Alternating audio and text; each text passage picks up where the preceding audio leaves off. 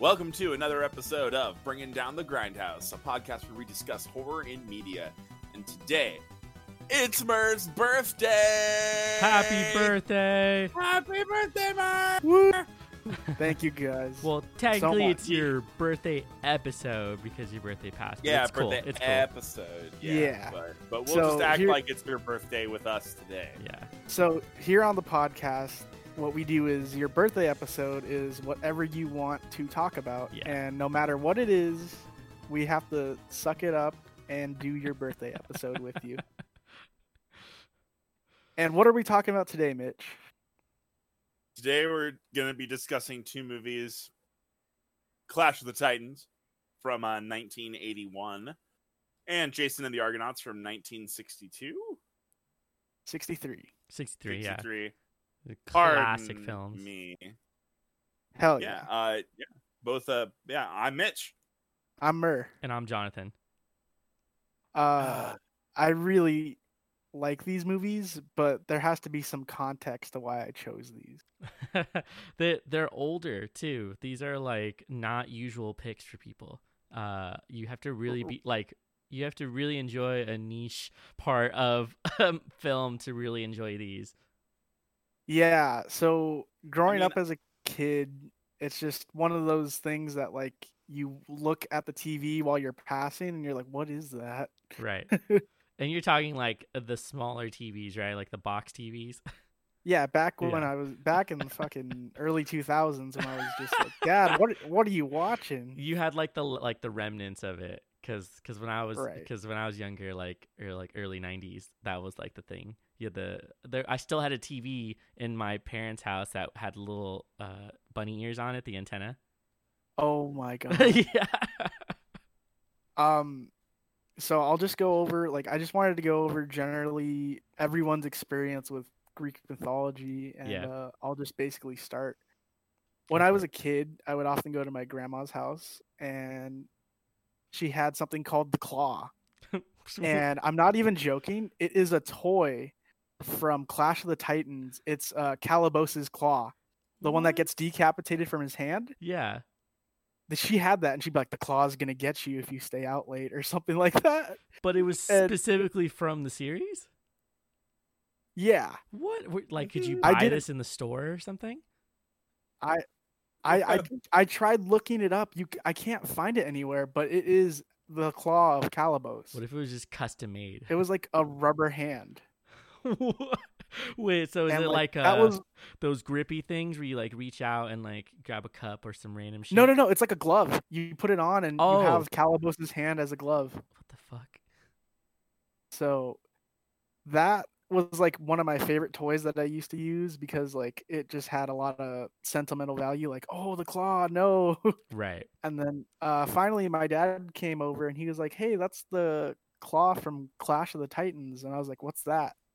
And then a quick drive to the DVD store or whatever, and he showed me the original Clash of the Titans when I was a kid. Right. Went to Blockbuster. Yeah, and I was just like so appalled at everything because the effects are spectacular, and still as an adult, I really like them. The stop motion by Ray Harryhausen, it's like those things, like the Medusa fight, the dogs, the giant vulture. Yeah. It's just a bunch of images that really stay with you. Oh yeah. So that really like helped a lot of the imagination. As a kid growing up, I was then playing Age of Empires on the computer, where Yes, you take classic. part as a person controlling a Greek-inspired RTS. Oh, They also yeah. had Norse and Egyptian gods too. Nice. And then eventually in middle school, was the first time that I actually felt represented into a book that was primarily Greek mythology, and that was Percy Jackson and the Lightning Thief, and the entire book Dang. series about that. Aren't they making a movie series out of it? They made a couple movies, and he's made several spin-off books, but the movies aren't that great in all honesty. Trash. But that character suffered from dyslexia and ADD. And the thing is, I was a kid. I was put on prescription pills as a part of my ADD, and this was the first time in like a piece of literature that I felt that I was represented, and it had a Greek mythology layer over it that just stuck with me. It just like stayed there with me, and I really felt connected with the characters, that so much so that it's just like Greek mythology was just a part of my life. Right. Researching about all the heroes, gods, and like all the wonderful adventures that they had. And then I'm pretty sure with everyone, you're forced to read the Odyssey in high school. Yeah, in most cases they'll make you read it. But like I don't know why they make kids read that. They don't know what the fuck's happening. It's way too much for high school kids. I mean, they had me read they had us read the Odyssey and do Iliad reports and whatnot in school. And I mean, I remember watching Clash of the Titans, like the 81 one in class. Oh shit. And whatnot. I remember my teacher. Wow. There's that one scene with where the mom's breastfeeding, right? Like, and there's just one boob there, and like the teacher just goes up and just goes, nope, we're skipping right past this titty, and then we're getting on the rest of the movie. All right, and then it's like all of us. Meanwhile, the dude, like Perseus's like fucking nipples are bigger than the chick's that was in the thing before him. So I didn't quite understand what the problem was. I thought we should be just from the back of the classroom. Boo! Right. Yeah. Anyway, and it's just... I love Clash of the Titans, though, to be honest. But I remember being young and just like being like, "What the fuck is this movie?" That's funny. And it's basically like right now, or back then when I was in high school. Me reading the Odyssey, it wasn't hard for me to grasp what was happening, and like all the other kids around me were just like, "Dude, what the fuck is going on in this book?" I'm just reading this and not taking it in. And in my head, I'm like, it obviously makes sense. He just commandeered a ship and he's trying to get home. Like, it's not that hard, people. Is he though? I feel like he was spending, some time on the island with the sirens, but whatever. I don't know. The Odyssey was just a badass story in general. Like the whole thing is fucking cool. I know. I like to joke though that he was just trying to do anything to get home, but then he really wasn't. He was kind of just hanging out some places for a bit. Yeah, he definitely did go on vacation for a while, which is cool because they related it to some things in like the Percy Jackson series that I read when I was in middle school. A bunch of people end up seeing him because of all of his travels, but then he decides to like go home and just do a big dick move and win that competition where his wife was like, only one person could win this, and obviously it would be her husband. Yeah. And what were you gonna say, Mitch?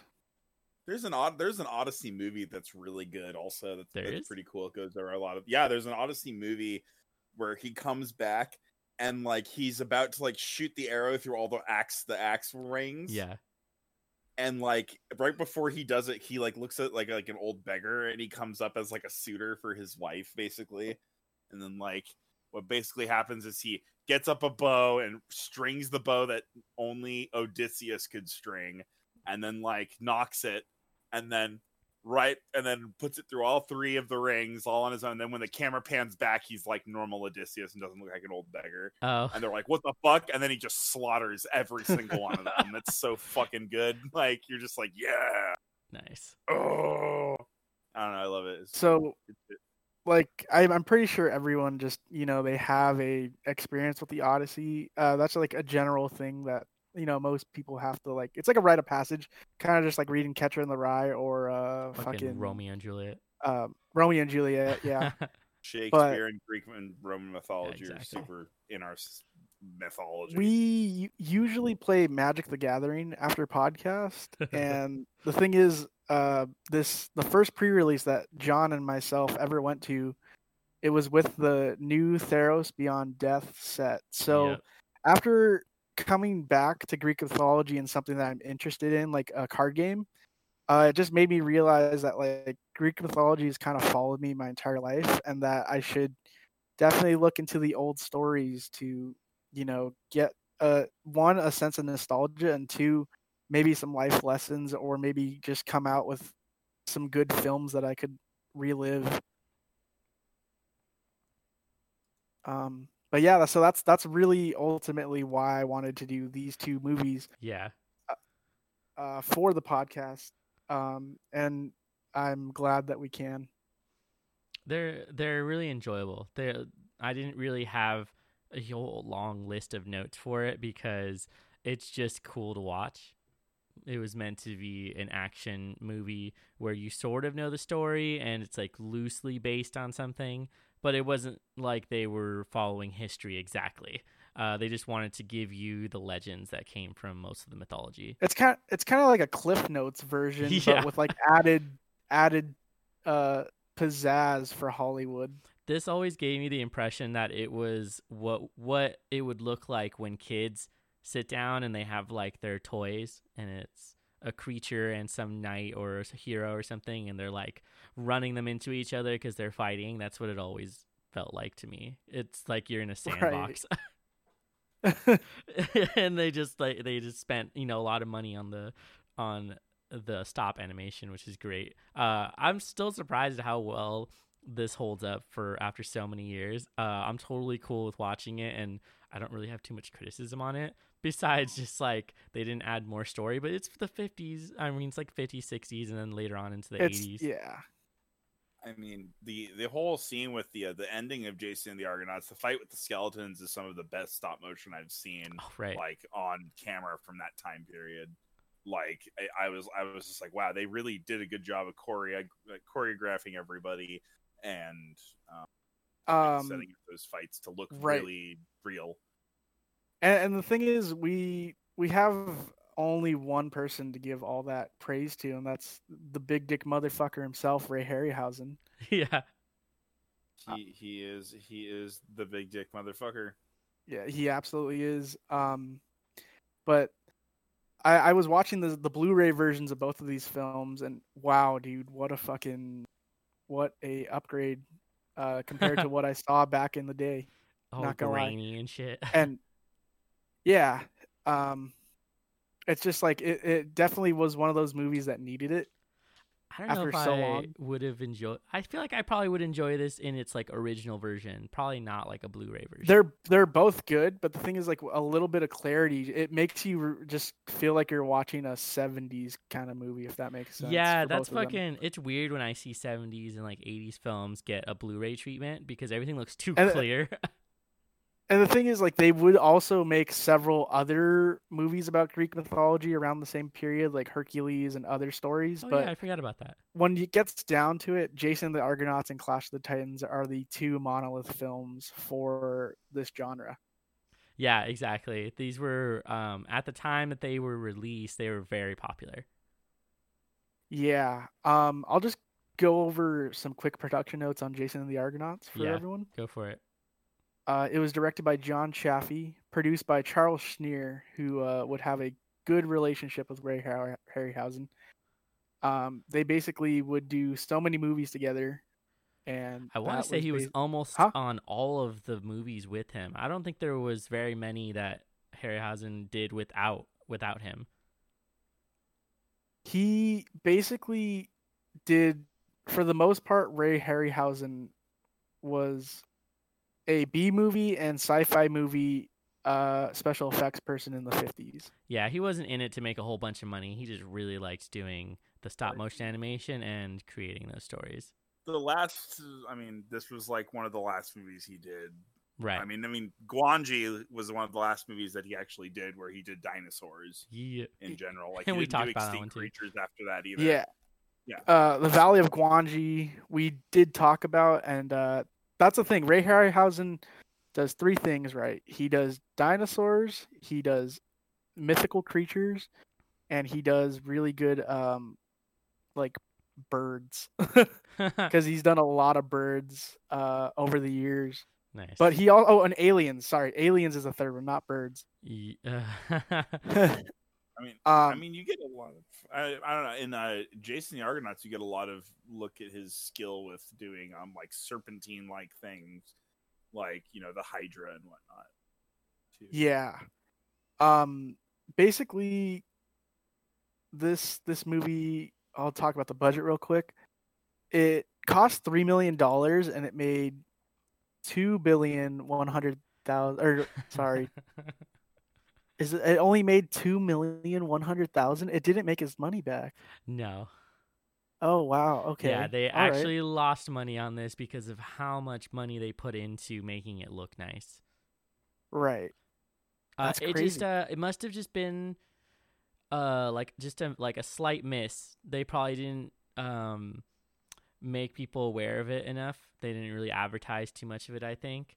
And so it could have just Right. been bad timing for them. But I mean, Yeah, it's I feel extremely popular in the years following. I feel like Murr's heart is broken right now. He's just like, they did I so know. No. well on this movie, and now they didn't even get any credit. Okay, here's the thing though. When we're talking about films and their budgets, it's usually if a movie doesn't make their money back, when we're talking industry wise, they're not going to work with that person for a good amount of time. Right. But for Ray Harryhausen, he worked with he was the right hand man for Willis O'Brien. It was just a miss. They like considered it just a So- miss for him. They just Like, they he- just, they just fired So, everyone. like, Like, Willis nah, O'B- Harry, you're good. Yeah. Don't worry, you're good, buddy.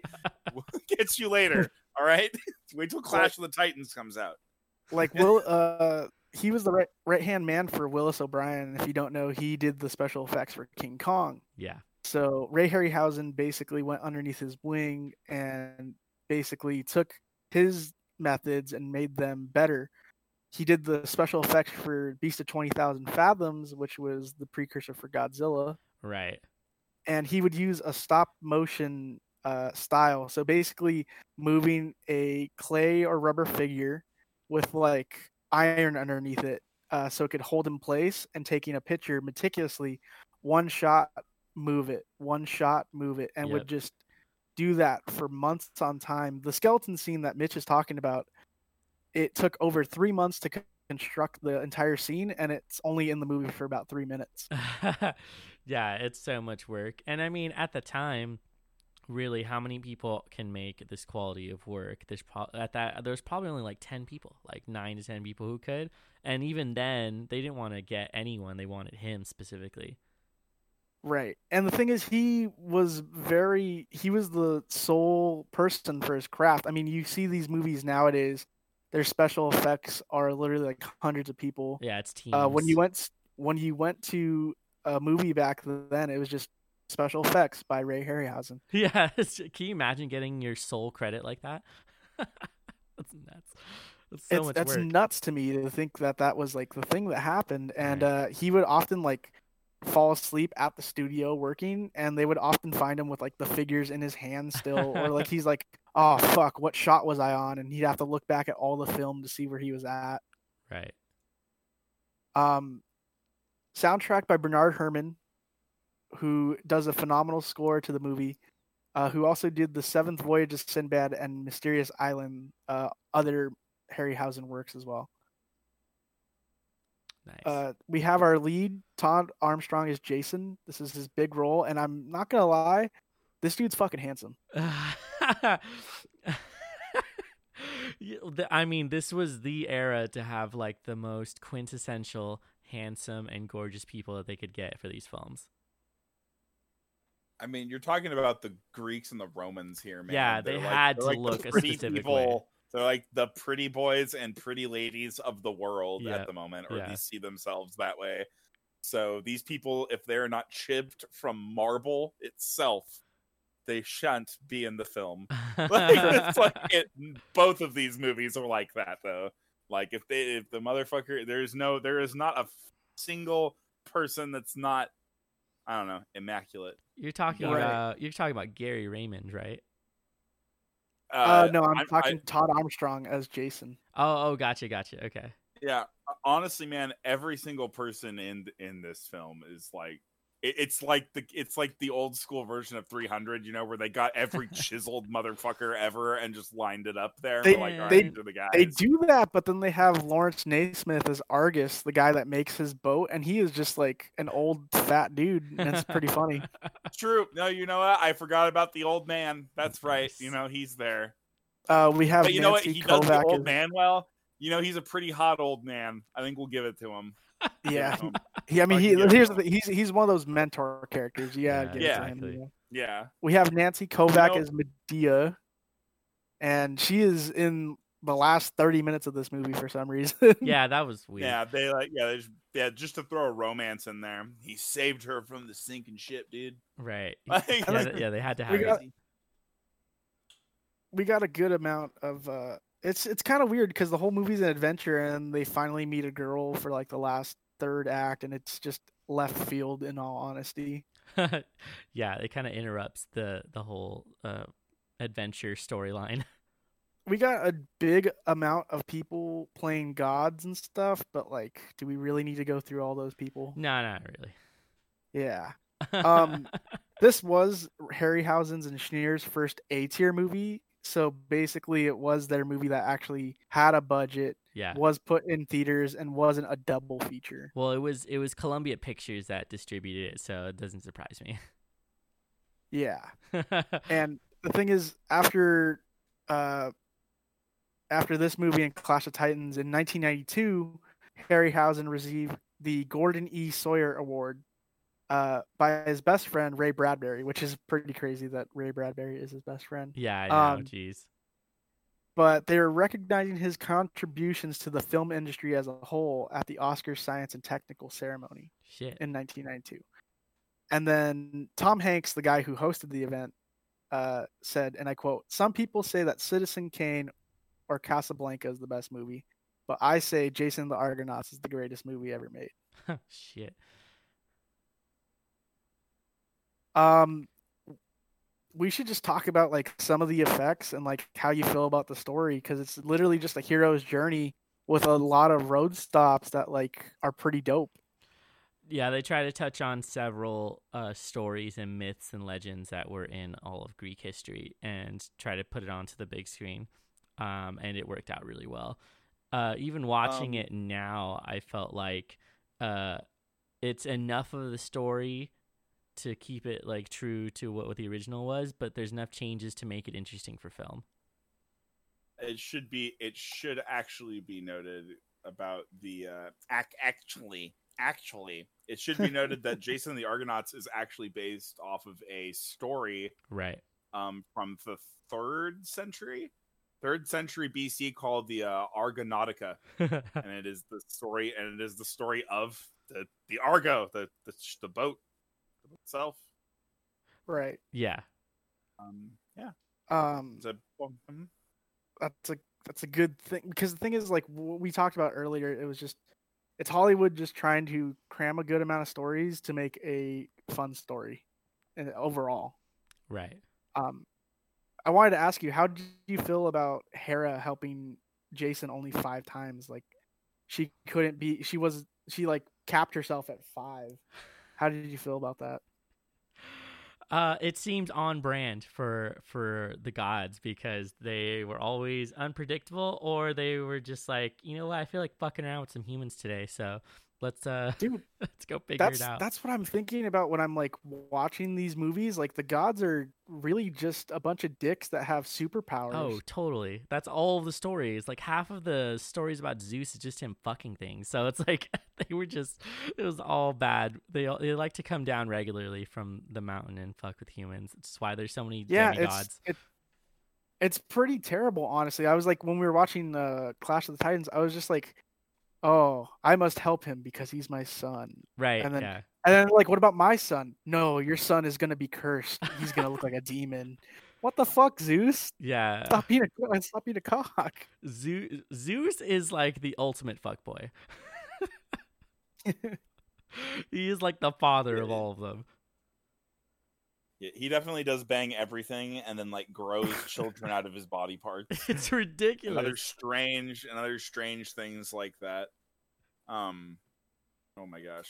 I thought I mean, I think it makes sense for Hera though, for her to be that way. Right. I mean Hera's wisdom, isn't she? Is she wisdom? No.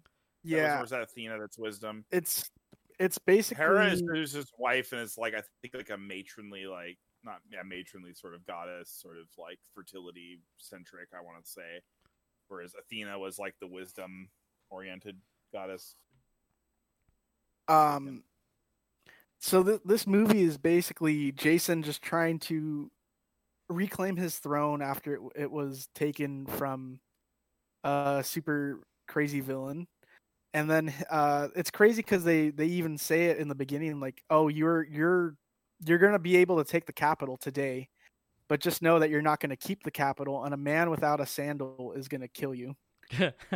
I love the prophecies like that where it's just like they don't know what the fuck they're talking about, and that one's especially funny to me because it's just like now he's just gonna constantly be looking at people's feet. Right? He would scour the beaches on a horse every day just to be like, "Do you have your shoes on?" Right. It's just so weird. Like, what the fuck? Okay. But eventually, Jason does say, "I'm here to reclaim the throne," and the guy sends him on a quest to find the golden fleece at the end of the world, which is honestly just a couple oceans over. But to people in Greek mythology, like going all the way over there is basically the end of the world. Right, exactly. I was about to say that. I think one of the random funny things I like about Hera and Greek history is that her chariot is drawn by peacocks. That's dope as shit. Just like what? They always had to have a mount. Like they definitely had certain things that they were riding on. And it's all. I guess she has peacocks on her on her chariot, which is funny. I like this movie because it introduces the golden fleece as well. Nice. Basically a fleece that makes you invincible, and impervious to damage. But also it's kind of like a come and get this ancient fucking blessed artifact and try not to die on the way there. Right. I really like how he assembles his team too.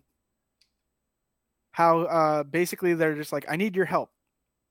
Just tell me where I'm going." And they're like, "Wait, you don't want a ship? You don't want a team? We could Right. give you a badass team." Yeah, He's like, exactly.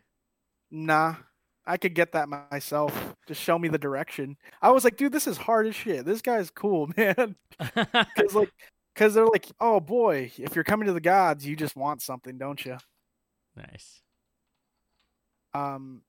And that's when he does the Olympic Games basically, so he could weed out all the weaklings and get Hercules and all the badass motherfuckers.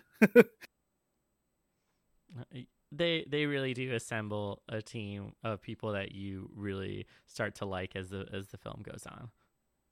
And you feel like the thing is these are like some of the greatest fighters in Greek history Also and that. mythology, and you really feel for them on this trip because like they're not running on a lot of water, they're running on 3 sips a day, they're rowing nonstop, and you're just like, holy crap, these are huge monoliths and giants of mortal men, and they're almost dying.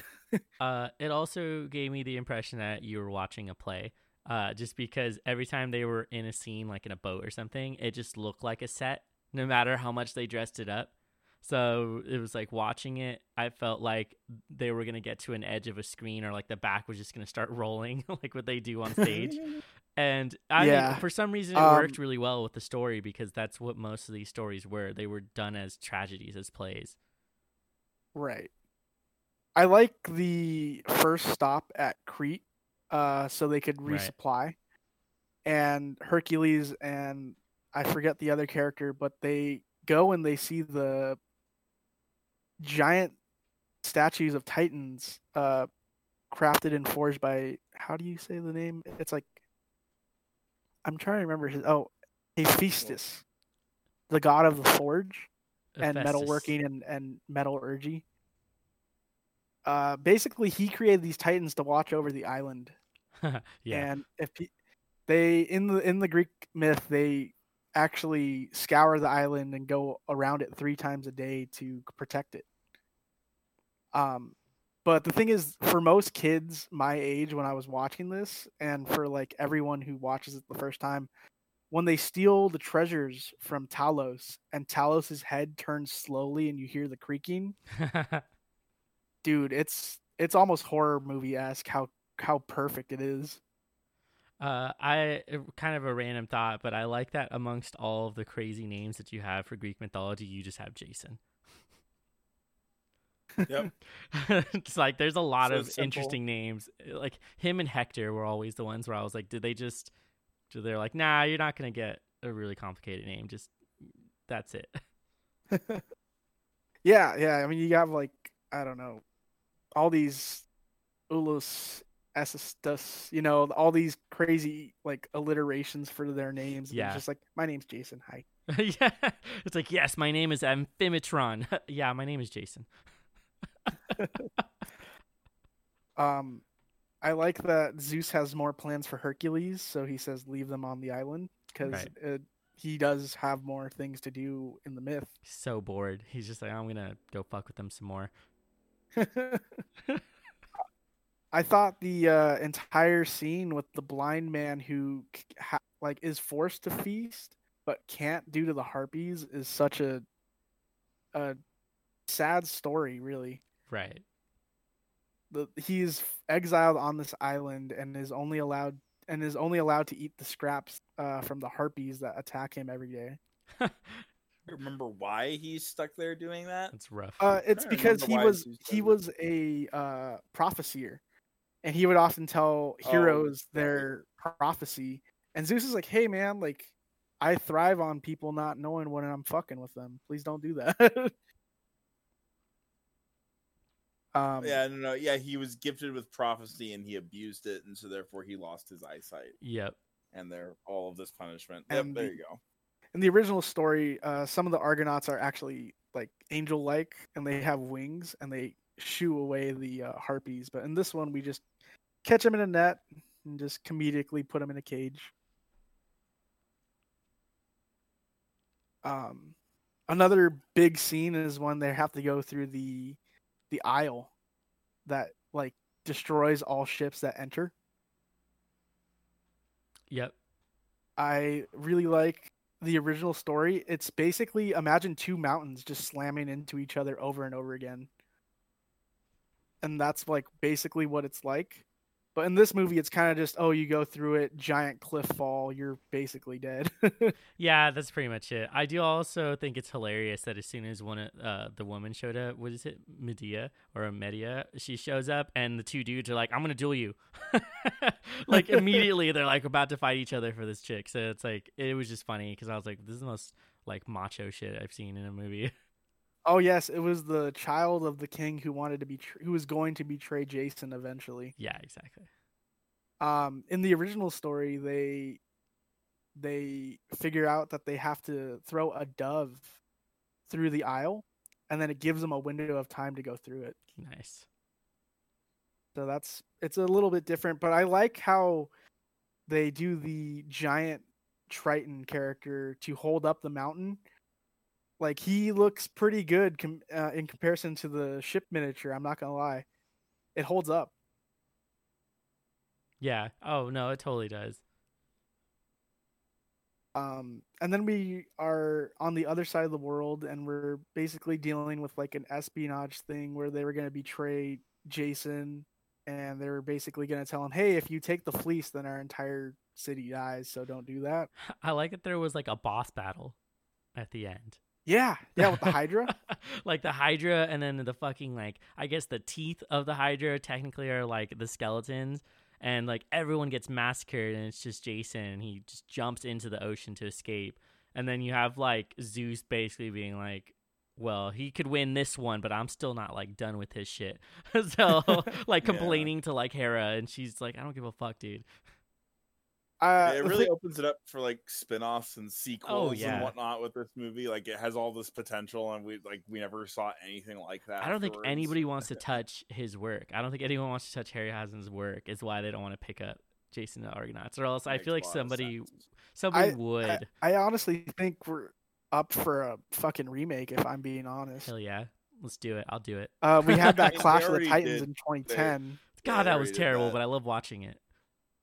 Yeah, it's like that Egyptian god movie that everyone hated, but like it's stupid fun. Wait, Egyptian god movie? Which one? There's like it's like the gods of Egypt or something like that. Oh man, did I just completely like blank that out of my mind? Yeah, I need to go look at it. Came out like I'd say like 2 or 3 years ago, and it's just stupid fun, but it's really fun. I like really good time. Watching that new Clash of the Titans because I like Mads Mikkelsen. Because what? Because I like the actor Mads Mikkelsen, the guy who played like Hannibal in the Oh, Hannibal yes. Lecter, the one in the TV show. He's in that as like his, I don't know what to say. He's like a commander, and he helps him figure out how to get the fleece and all this other shit. He helps him when he goes to get the head of Medusa. Yeah, and that's the thing. Like, the 2010 Clash of the Titans does not hold up against the original by any means, but it's one of those movies that you'll watch because it's over the top action CGI fest. Yeah, they also had some interesting people for the gods. I think they had oh god, why am I forgetting his name now? I'll get back to it, but they had a few interesting people, and they made Hades really like weak looking in the newer one, which is interesting. Yeah, and I think we're probably gonna segue into Clash of the Titans right now, but I'll just say that I was watching the skeleton scene with my mom, and she was screaming, dude. She was hollering. She was like, "Oh my god, this is intense." That's great. I was loving it. There's one part where skeleton swivels and then goes upstairs to stab a dude, and it looks so good. Like the fact that they didn't, the actors are pretending to fight something that isn't there, and they actually made it look somewhat fine. Oh yeah. Like when one of the skeletons swings and he jumps to make it miss. I was like really impressed with the entire sequence. And if you're not gonna watch Jason and the Argonauts, then I like invite you to just watch the skeleton scene near the end. Right, you can find it online. It's 3 minutes, and it will make you appreciate cinema a little bit more. Yeah. But with that, we should probably segue into the Clash of the Titans. Oh yeah, totally. So this was Ray Harryhausen's last film that he would ever do. Yeah. It was released in 1981. It was directed by Desmond Davis, produced by Charles Schneer again, and at the helm of visual effects, Ray Harryhausen. Yep. And this fucking movie had Maggie Smith in it, who is in fucking Harry Potter. Yeah. and Burgess Meredith. So young. Super young. It's crazy, man. Yeah. Like, there are some big name actors in this list, and they really just play the gods just looking down at humans. Yeah, it worked. I think it was really well casted. Yeah. Harry Hamlin as Perseus, Judy Bowker as Andromeda, Burgess Meredith as Ammon. He's like the theater guy, right? Yeah. I think he's honestly my favorite character in all of this. And then you've also got Professor McGonagall as like Tithe, I think is her name. Tithe? I think so. Professor McGonagall. Maggie Smith is Thetis. Maggie Smith, excuse me. Yes, Maggie Smith. That's who it is. Yep. Yeah, we got a lot of big name people. Thetis, that's her name. Excuse me. Yeah, she's like a goddess of the ocean, water, like a nymph or something. She's like a child of Poseidon. Yeah, one of his many kids. Because he probably matched Zeus on how many kids they had, honestly. Oh yeah. This was Harryhausen's last movie, simply because he thought he was out of, his time was out due to the success of Star Wars that came out prior. Yeah, what a feeling to just be like, you know what? It's time to stop doing these because like there's a new wave of cinema coming. I honestly respect that. Yeah, he really did just like step down from it and it was like gets to keep all of it. The guy is so self-aware of his craft. He knows when it's time to throw in the towel and know that he had a good long run. Yeah, plus he can stop like while he's on top. He's so successful at that point that they're not going to watch him make some shitty things. Right. And the mechanical owl Bubo, that's not in the story at all, but they made it to solely capital off the success of R2-D2. Nice. Yeah. Because they needed a kid-friendly robot. But I mean, Athena, wisdom, owl being representative of wisdom, you got that for you. So they kind of did that, but and just another thing, because Hollywood likes to change stuff. Krakens aren't in Greek mythology at all. They are a Norse thing, Yeah. and it's just one of those things that the producers do so they can make a better movie. I guess Because originally in the story it's a whale. yeah, it's some sort of large creature, or I guess they might even say like a leviathan, but the Kraken specifically, like you said, is from a different mythology. It's a different mythos. Harry Hamlin as Perseus. I'm pretty sure him and Judy Bowker, they actually had a kid after this movie. Oh, what? I didn't know that. Yeah. But it's also one thing I do want to say about these movies is that Jason the Argonauts is based on like a actual like epic poem, whereas Clash of the Titans is completely like fabricated. Like there is no like original story of Clash of the Titans. Right. There's no like there's like a novelization of the film, but there's no like original thing. Oh, of it. okay. It's just, It was made for film. It was made. Yeah, it was basically taking all of this like Greek Roman mythology. It's great. I'm not saying that it's bad, but it was mishmashing all of this stuff together to make one story of the Right. The only one that it has is Perseus, the hero Perseus. That's really the only thing that it has. Jason the Argonauts is an actual like 3rd century poem that was written and it has like a huge like story that actually is represented in the movie, which is super cool. Okay. So good to know. I honestly thought it was a story. I just didn't realize it wasn't. Yeah, okay. I just felt that exactly. One is based off of like a historical writing, like a what's the word? A homeretic, I think is what they call it. Yeah. Right. Anyway, it also should be noted that Harry Hamlin almost completely quit from the movie because of the decapitation of Medusa. He didn't like that. He didn't want it in the film, and Harryhausen and Schneer would often like get in arguments with him, and it would be so stress-inducing. They basically talked him into it before he just like completely walked off set for good. Refused to have decapitation in the film. Interesting. Like because of the violence, or because he? Because of the level of violence, and they're just like, dog. Someone cut off a hand in Star Wars. Yeah, I guess at that time they might not have been into super violent stuff just yet. You know. But this is the 80s, though. I could understand for 60s, but that's true because you had all the slashers. Clash of the Titans really feels like it's ripping off the vibe of Star Wars super hard. Yeah, it does. Like it really is. It's just taking like that Greek Roman approach, sort of deal instead.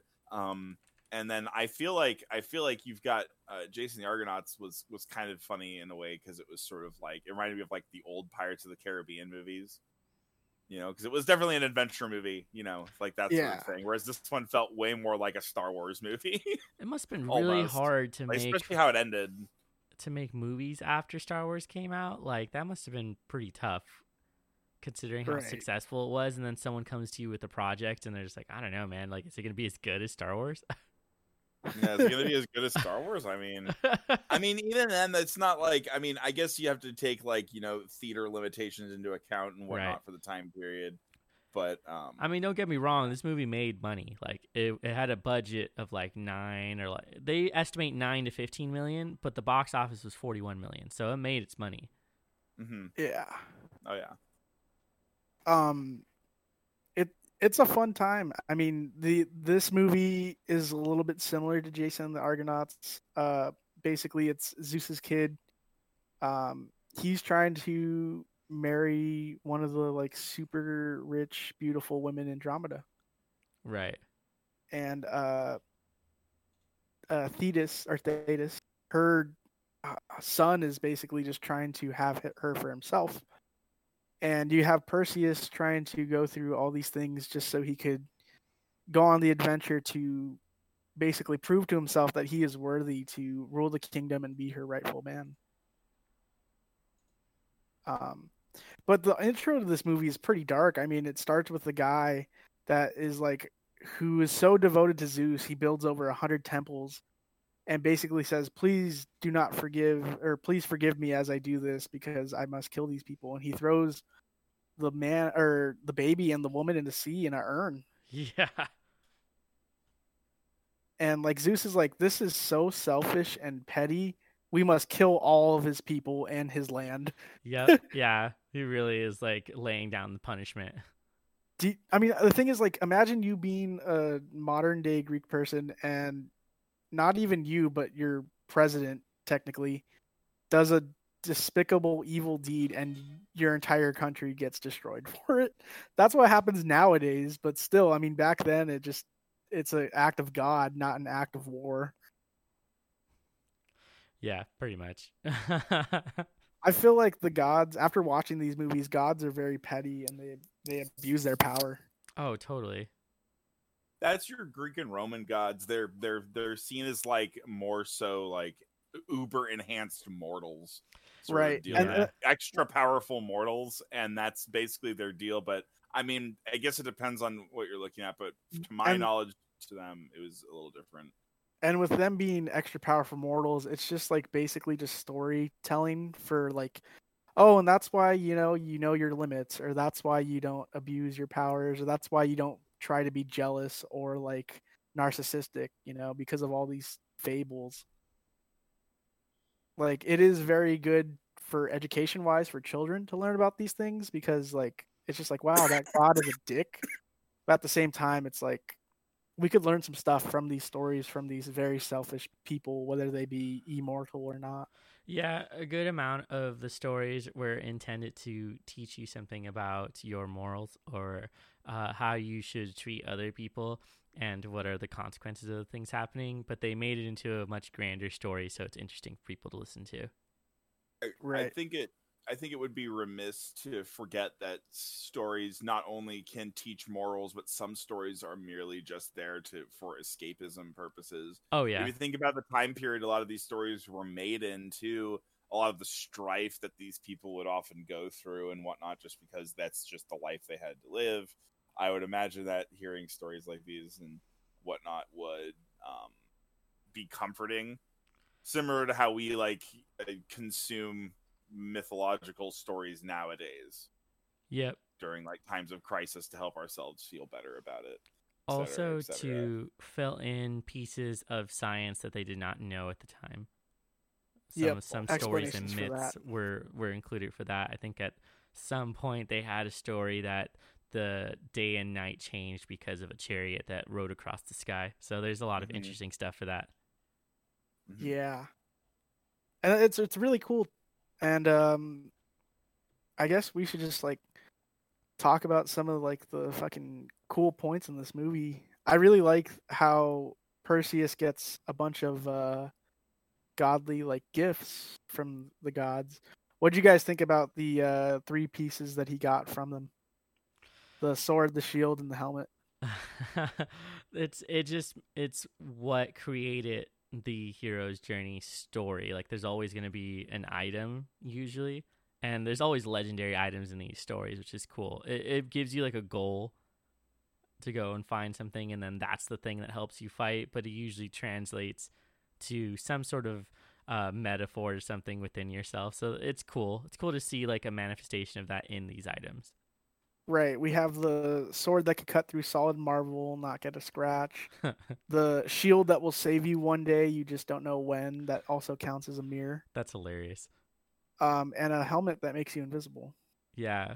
How weird. I was going to ask if you guys would like an item forged by Hephaestus. What would you probably get? Only one item. Do we get to like pick what it does, or we just ask for an item and it has a random? Yes. You get to pick what it does. Huh. Because I'm really extra, I want a sword that lights on fire. That's a pretty good one. What about you, Mitch? Whoa. That's only one item, but you get to choose what it does. Yeah. Either that or you know the other thing I would want like the Horn of Heroes. Oh. From like D&D, where you can blow on it, and then 2 like Nordic hero like figures show up to do a task for you. Oh no. They like explode through the wall or something, or like Hinga Dinga Durgan, what can I do for you? They take care of it. Be great. That's what I want. That's pretty sweet. I would probably get like one of those. It's like ripping off Legend of Zelda, but one of those armbands that just gives you immense strength or like power. Oh, gotcha. Okay. So like, oh, cool, I could lift my entire car when I have this band on. Nice. Yeah, that's pretty rad. So this movie starts pretty dark with like the entire city getting flooded, and honestly the special effects look really good. Like I felt like people were actually getting swarmed by a flood. Yeah. Yeah, it's a pretty jarring scene. And then we're introduced to Perseus, all grown up now, being sent on his adventure, and with Ammon, he's basically just trying to figure out what's going on because the thing is, Andromeda, she basically is like the only person that will marry me is the person that like solves my riddle. So he gets invisible and gets carried off by the rock and finds Pegasus, and the entire scene where he's like capturing Pegasus looks amazing. It Yeah. really holds up. They follow it to the lair of Calibos, and he figures out the answer to the riddle and just comes out like a motherfucker and just like, I know the answer to your riddle. If you don't answer correctly, you will be burned at the stake. And he's like, I know it. It's the ring Right. that Calibos wears, Yeah. the ring on his hand, and Cuts off throws the the hand. decapitated hand, Yeah. which is the toy that I had. So Oh man, that's a great connection. Pretty awesome. and then they basically they're about to marry them, and then Andromeda's mom basically fucking, I don't know how you like diswraps the entire god that they're in a temple of. Yeah, I don't Just know like- why you would do some shit like that. You're in the middle of this temple about to get married and be like, who is the most gorgeous woman in the world? My daughter, of course. And then this god is like, what? And shows up and fucking like just Like- cracks the temple in half. I was like, that's a bad move. This is Yeah. not good. Yeah, that was funny. I don't know why. It's very human though. I could see that happening pretty easily. Right. And then she's like, okay, so your daughter's going to be chained to a rock and sacrificed to the Kraken unless Perseus could figure out a way to stop it. Right. So he has to set out on an adventure to find Medusa's head, a Gorgon that could turn everyone into stone with the look of her eyes. Yeah, that story's kind of fucked. There's a lot of versions of the story, but one of the later versions was that Medusa was actually a gorgeous woman before, and she was raped on the floor of Athena's temple. And because Athena was so pissed, she cursed her to look like Medusa. Oh my god. See, this is like some what the fuck Greek Yeah, mythology. yeah, isn't that fucked up? She makes her like basically no one can gaze upon her anymore because they'll turn to stone. Yeah, she has a snake body and snakes for hair, and it's bad. They talk to 3 blind witches who look through an eyeball. I don't know. It's like a ball. It's like a Fuji ball Yeah, And you they ever look seen through it, Hercules? to see people. And like, if he goes into that cave, he's definitely going to be eaten. Right. There's like a hand that pops out of the cauldron too, and they're like, "Get back in there." I love that. That made me laugh. It's really funny, but eventually they get to the temple and they fight a 2-headed dog, and this is where the entire movie is like really great because Bubo helps them find the temple, Yeah.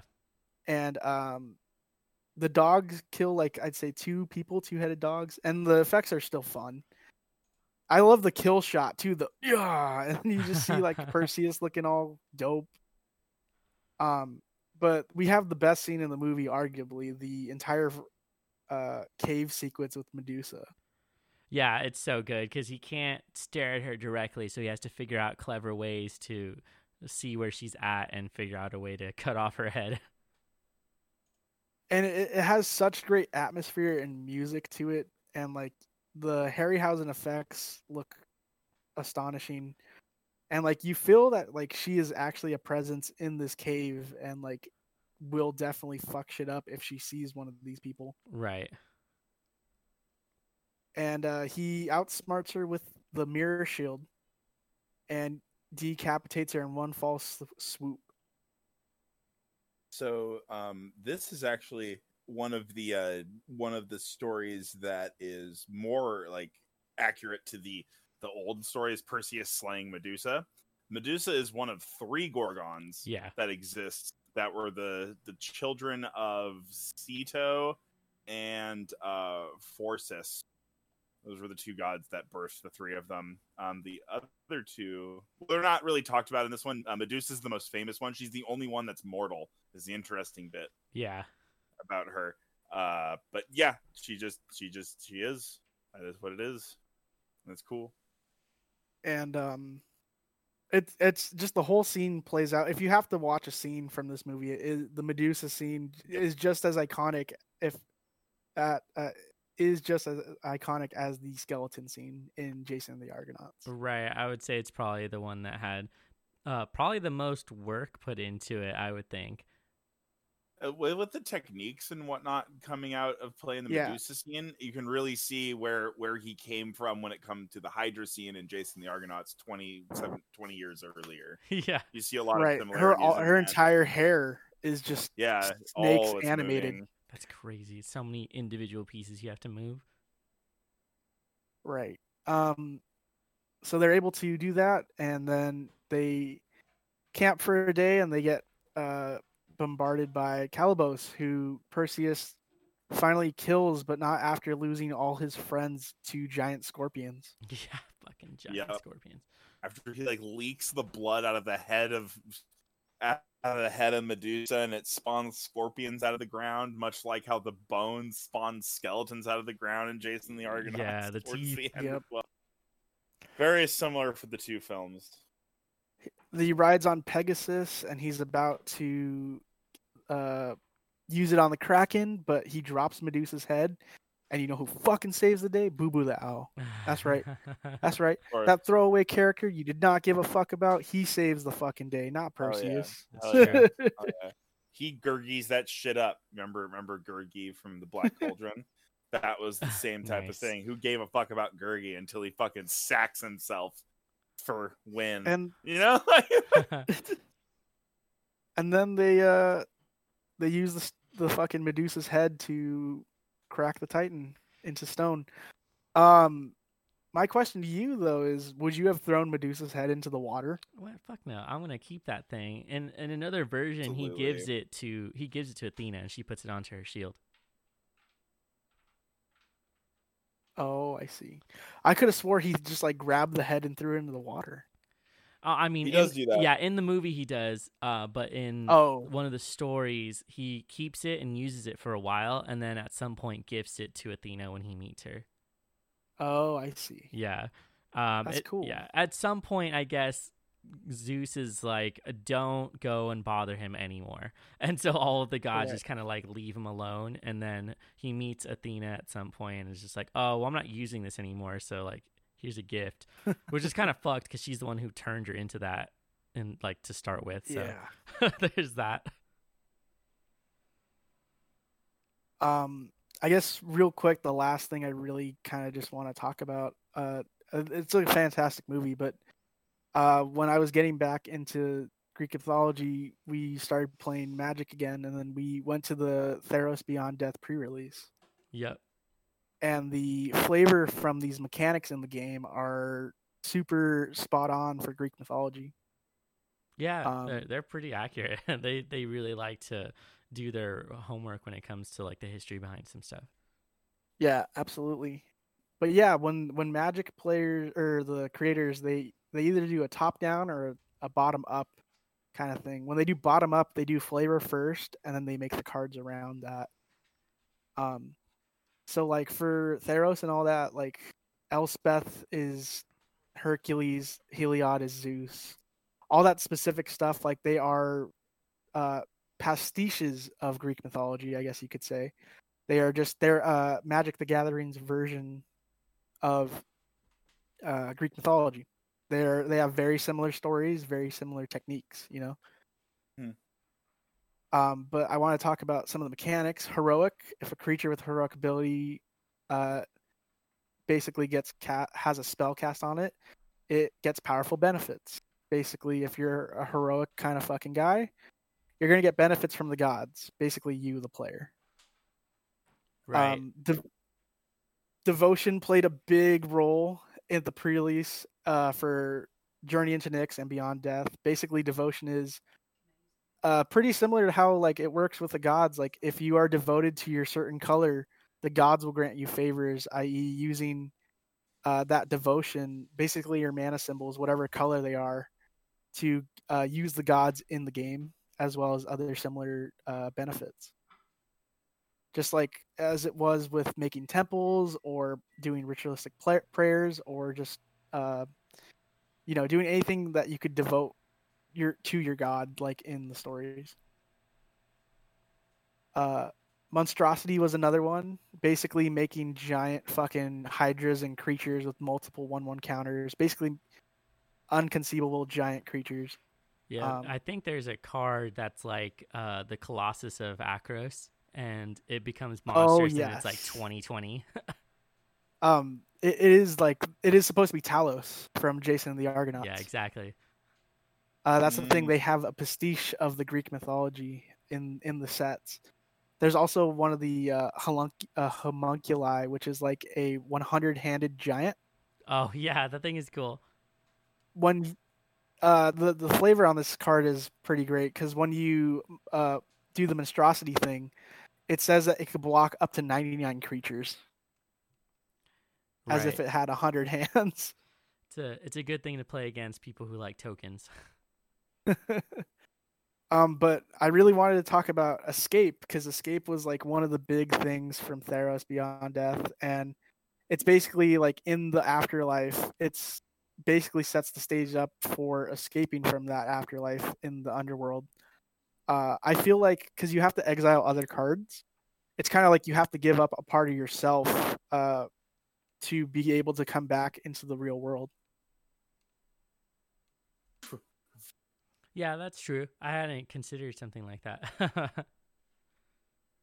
Constellation cared about enchantments. Basically, I feel like you as the player are quote unquote the god. If you use, because you could use enchantments that help you, and you could use enchantments that fuck with other people. An enchantment is basically like, oh hey, I'm giving you a curse, like kind of like what they did with Calibos in the movie, or I'm like giving you extra benefits because you are my son. You're devoted to me, And the constellations are definitely a big part of the Greek mythology. There are so many shapes and things because, like they said in the end of Clash of the Titans, their stories are forever forged into the stars, and if people forget them, it does not matter because the stars will forever be there burning bright. Right. They actually form the constellation for them, like to commemorate whatever happened. And the thing is, nowadays, if it weren't for all this smog and pollution, you could still see the constellations and still try to make out the shapes from Greek mythology. Nice. Mm-hmm. And the Greeks and Romans were like a huge center point of astrology and whatnot, and observing the stars. So it makes a lot of sense that would be included in a set that's themed after that and whatnot, as well as devotion. The gods, their powers and whatnot. Some believe that that the gods derive their powers from the belief of others. So gods do not exist unless there are those who actually believe in that god. And that's the thing. Like all the god creatures, whether they're dual colored from Journey out of Nyx or monocolored from Theros, they cannot act on their own. They are not creatures until your devotion is a certain number. Yeah. You better get down, pray, bitch. Yeah, you better get that. You better get them red and green mana symbols to get Xenagos. Yeah, exactly. I want to say one thing. Are we still on Magic? Yeah. All right, keep going on Magic then. I have to correct some shit I said. Okay, no worries. The last one is Sagas. They first appeared in Dominaria, and they wrecked face in Standard. But basically, they are just epic stories that play each one chapter at a time. So for every turn, they do a certain thing. And basically, sagas, like they are in the artwork, are tapestries or they're like urn drawings, and it basically just shows you like where these Greek mythologies came from. Like the story of Jason the Argonauts was definitely on an urn at one point in time. Same with all these other stories, whether it be like, I don't know, the man in the reflection of the mirror. I forget his name. Narcissus, right? He was like, something a like that. Narcissus It's or- where the word yeah. comes from. And like all these epic stories are just told in a saga, and that's the only way that Greek mythology basically carries on, is if we keep finding ways to retell these epic stories. So sagas were something that I appreciated. Yes. What were you going to say though, Mitch? So I have to correct myself on the story of Perseus. And actually, the end of his story is hilarious and makes his character way less virtuous than we all would think. He is not a very virtuous. Well, I mean, he's not a very nice guy.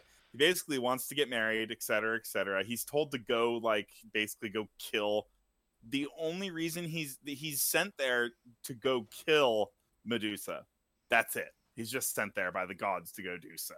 It's not really, if what I'm reading is not, it's not really for a specific purpose other than to go do it. Other than like he's looking for godhood. It makes me feel and bad whatnot. for Medusa. Yeah, more right. than anything.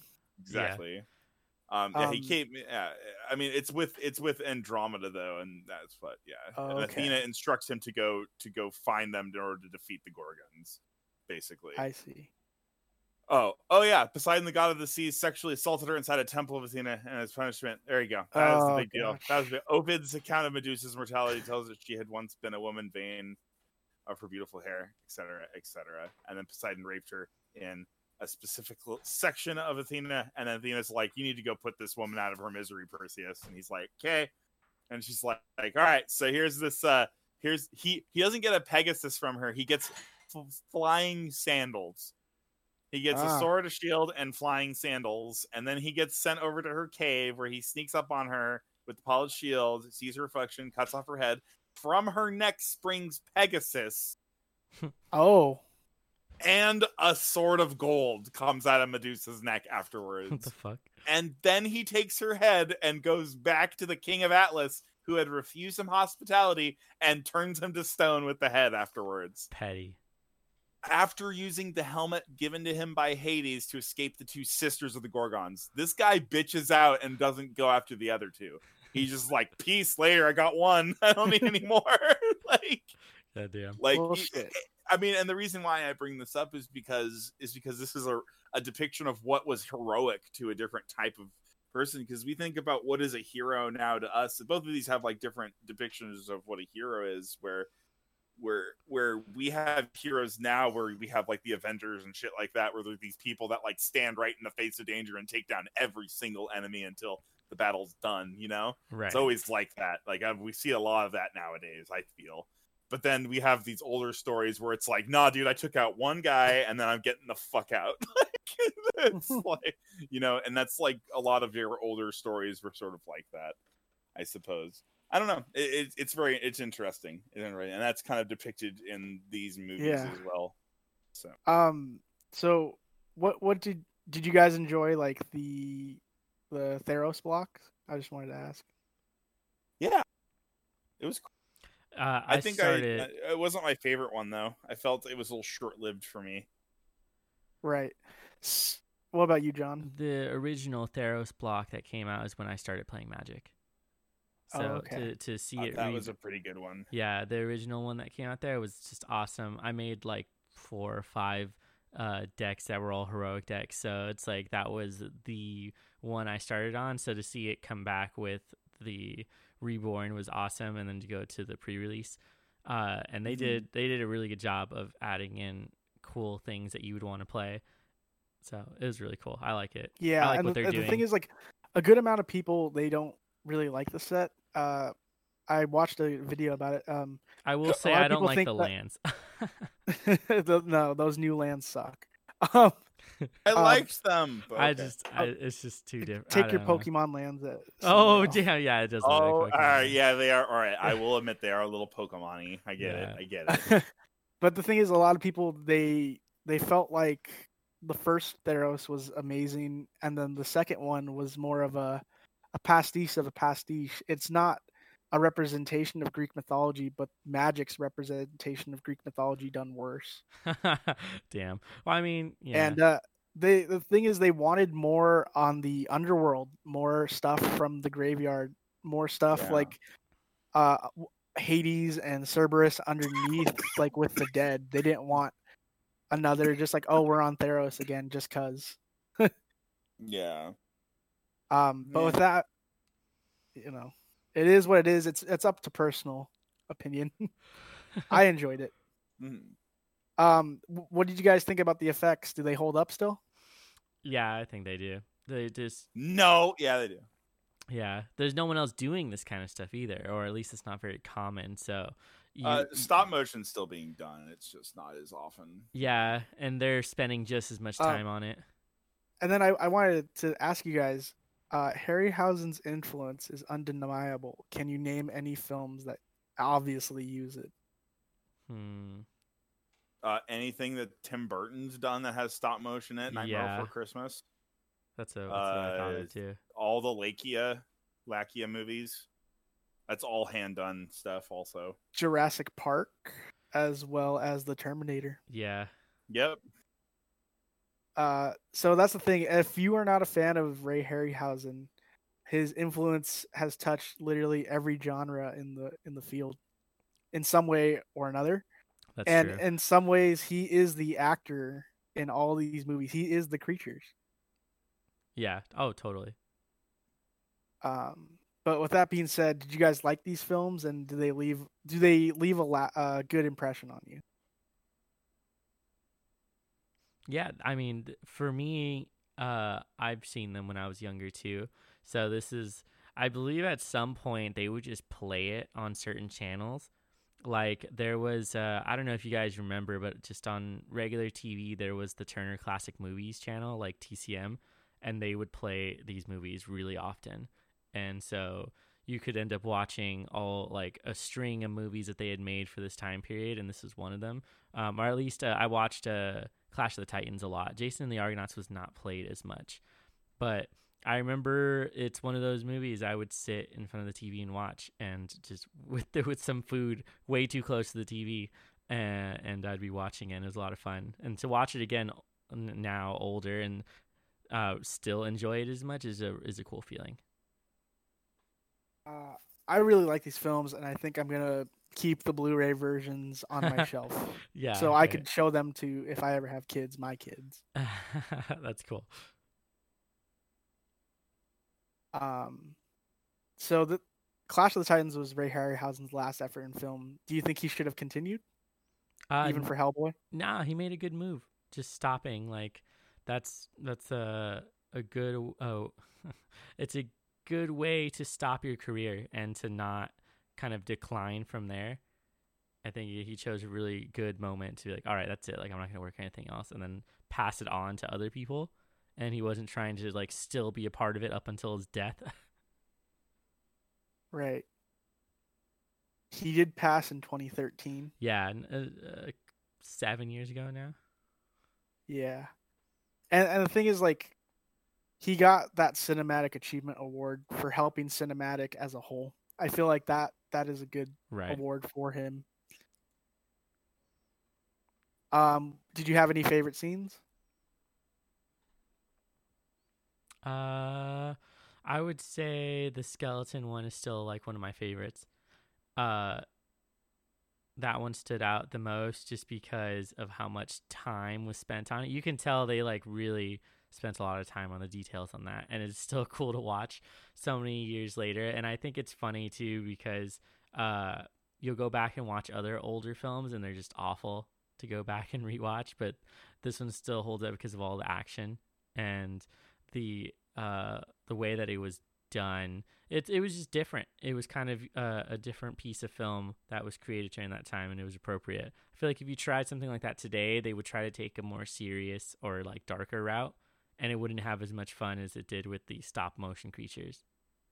Right. Did you have a favorite scene for Clash of the Titans? Not really, to be honest. I feel like I was watching it and nothing really stood out to me, but it was cool to see just how good the actors are. Like this is one of those movies that was made during the golden age of film, so everyone who's in it is just really good at their job. And so like I would imagine that the way that they were shooting this is when the director actually would probably yell action, and they would just start immediately. They didn't need like any time. Sure. Mitch, did you have any favorite scenes? Well, he already mentioned the skeleton scene. Yeah, with the Definitely giant one of my scream. favorites. I also really like the Hydra fight too. I thought that was super cool. Nice. Like the way that they reacted to it, that was really good. And then Clash of the Titans, I want to like the Kraken, but I feel he just feels like a. Every time I see the Kraken, I think of like the opening to what was that show about the family with the three boys? Frank Murphy's in it, or Murphy Franklin, or the guy from My Dog Skip is in it. What the fuck is that fucking? What the fuck is that name? Frankie Muniz is in it. Oh, you're talking about Cheers. No, I'm just kidding. No, fuck you. Fuck you, Mur. You know what? Fuck you. Because but My Dog Skip. Give me 1 moment. Just let me get my thoughts together. Okay. All right. All right. Wait. No, don't. No. Wait. All right. So his name is Frankie Muniz. Oh, that was right? Great. Oh, you're talking about Cheers. He's not in Cheers. You fucking dick. All right. Wait. I thought you were gonna talk to us about how great the show Cheers is. Frankie Muniz is in a show. I forget the fucking name of the goddamn show right now. And I hate what you will wait 1 moment. Okay, well, can I just say my favorite scenes while you do that? No. 1 second. Gonna be super rude. I have to find it. Okay, name your favorite movie while I do that. Okay. I will say that my favorite scene from Jason and the Argonauts is the entire Talos scene with the head moving and how it moves and creaks mechanically, and how they take it out by removing the entire plug in its foot and releasing the ichor, which is like the god's version of blood. I thought that was really great. And then the skeleton scene, obviously, the fact that my mom could scream at it all these years later, even though she's like well into her 50s, that was really funny to me to watch it with her. Nice. For Clash of the Titans, I will say that the scene that has it for me is when the Medusa scene, obviously, but when Boo Boo goes to the camp to free Pegasus and just turns everything into fire and brimstone. Yeah. I love that. Did you find it, Mitch? Yes, Malcolm in the Middle. The opening to Malcolm in the Middle. God. Are you fucking always serious? has. Shut the fuck up. The opening to Malcolm in the Middle always has the Kraken rising out of the ocean on it, and that's what I always remember from that scene. And anyway, so it's weird. I know it's weird, but that's something that reminds me of. But regardless, my favorite scene. I kind of am with John on this one, to be honest, because it's like there's not. I like the Medusa scene a lot, but the animation's pretty cool. But Argonauts just had way more notable things going on in it. Like, yeah, as an adult, I'm finding that I like Argonauts more. Yeah. I really do, and I feel that Clash of the Titans was it was cool. Like it's a good adventure story, but there's just I don't know. I felt like it suffered a little bit in this one. Right. What would you guys rate these films? I would probably give Jason and the Argonauts like a 7.5 or something like that. And Clash of the Titans, I would probably give like a 6 or something. Mitch? They're both like solid 7s for me. I'm gonna give Jason and the Argonauts an 8, and I'm gonna give Clash of the Titans a 7. Nice. Yeah, it's about there. Yeah, they're not super perfect films, but they are still enjoyable and rewatchable. You can go and watch that like a few times. Yeah, I will definitely be revisiting these in a couple of years. But with that, I'm gonna say if you are a fan of the stop motion effect and you like giant monsters, check out 20,000 Fathoms Under the Sea. Yeah, It's definitely. from Ray Harryhausen. It was a precursor to Godzilla. If you like more action adventure, then watch the seventh Voyage of Sinbad. Yeah. And if you like aliens, go see Mars Attacks. That's not related, but I like that movie. Fucking, I love Mars Attacks. That's such a good movie. I